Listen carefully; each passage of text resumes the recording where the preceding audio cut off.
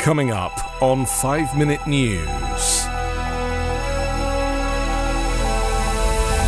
Biden sues Greg Abbott over Rio Grande migrant barrier. Putin bans gender change in Russia. And Giuliani ally gives trove of papers to special counsel. It's Tuesday, July 25. I'm Anthony Davis. The Justice Department on Monday sued Texas Governor Greg Abbott over a newly installed floating barrier on the Rio Grande that is the Republicans' latest aggressive tactic to try stopping migrants from crossing into the U.S. from Mexico. The lawsuit asks a federal judge in Austin to force Texas to remove a roughly 1,000-foot line of bright orange wrecking ball-sized buoys that the Biden administration says raises humanitarian and environmental concerns. The suit claims that Texas unlawfully installed the barrier without permission between the border cities of Eagle Pass and Piedras Negras, Mexico. The buoys are the latest escalation of Texas's border security operation that also includes razor wire fencing, arresting migrants on trespassing charges, and sending busloads of asylum seekers to Democratic-led cities in other states. In anticipation of the lawsuit, Abbott sent President Joe Biden a letter earlier yesterday that defended Texas's right to install the barrier.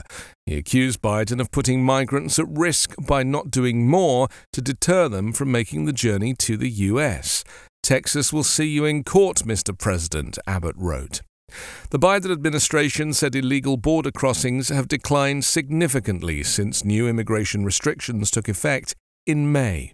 White House Press Secretary Karine Jean-Pierre told reporters that Abbott's policies as a whole have made it difficult for U.S. Border Patrol agents to access the river. The state deployed the buoys without notifying the International Boundary and Water Commission or the U.S. Army Corps of Engineers. Mexico's Secretary of State asked the federal government to intervene, saying the barrier violates international treaties.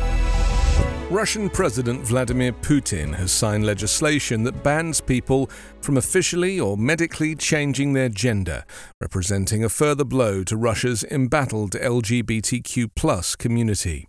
The act, passed unanimously by both houses of parliament, bans any medical interventions aimed at changing the sex of a person, as well as banning changing a person's gender in official documents or public records. The only exception will be medical intervention to treat congenital anomalies. It also annuls marriages in which one person has changed gender and bars transgender people from becoming foster or adoptive parents. The ban is said to stem from the Kremlin's crusade to protect from what it views as the country's traditional values. Lawmakers say the legislation is to safeguard Russia against Western anti-family ideology, with some describing gender transitioning as pure Satanism. Russia's crackdown on LGBTQ+ people started a decade ago, when the president first proclaimed a focus on traditional family values supported by the Russian Orthodox Church. In 2013, the Kremlin adopted legislation that banned any public endorsement of non-traditional sexual relations among minors. In 2020, Putin pushed through constitutional reform that outlawed same-sex marriage, and last year he signed a law banning propaganda of non-traditional sexual relations among adults. The former New York Commissioner Bernie Kerik, a leading Trump ally who worked with Rudy Giuliani on attempts to overturn the 2020 election, has given the special counsel Jack Smith thousands of documents. The news was another blow to disgraced former President Donald Trump, who last week caused a sensation when he said Smith had, in a letter, told him he was a target in the investigation likely to face criminal charges. Smith and his team have been investigating the former president's role in the events of the January 6 insurrection. In early 2020, Trump pardoned Kerik for crimes, including tax fraud and lying to investigators, for which Kerik had been sentenced to 4 years in jail. Later that year, Kerik worked with Giuliani on attempts to overturn Joe Biden's victory, a push which culminated in the failed but deadly January 6 attack on Congress. Kerrick is set to be interviewed by the special counsel's office in August.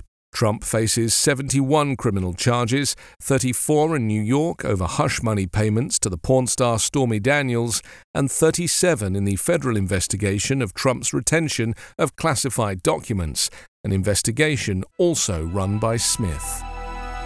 5 Minute News is an evergreen podcast covering politics, inequality, health and climate, delivering independent, unbiased and essential world news daily. You know, a lot can happen in 7 minutes, and luckily, that's how long it takes me to tell a story. My name is Aaron Califato, and I'm the creator of 7 Minute Stories. I'm proud to partner with Evergreen Podcasts, and I'd like to invite you to join me on this journey.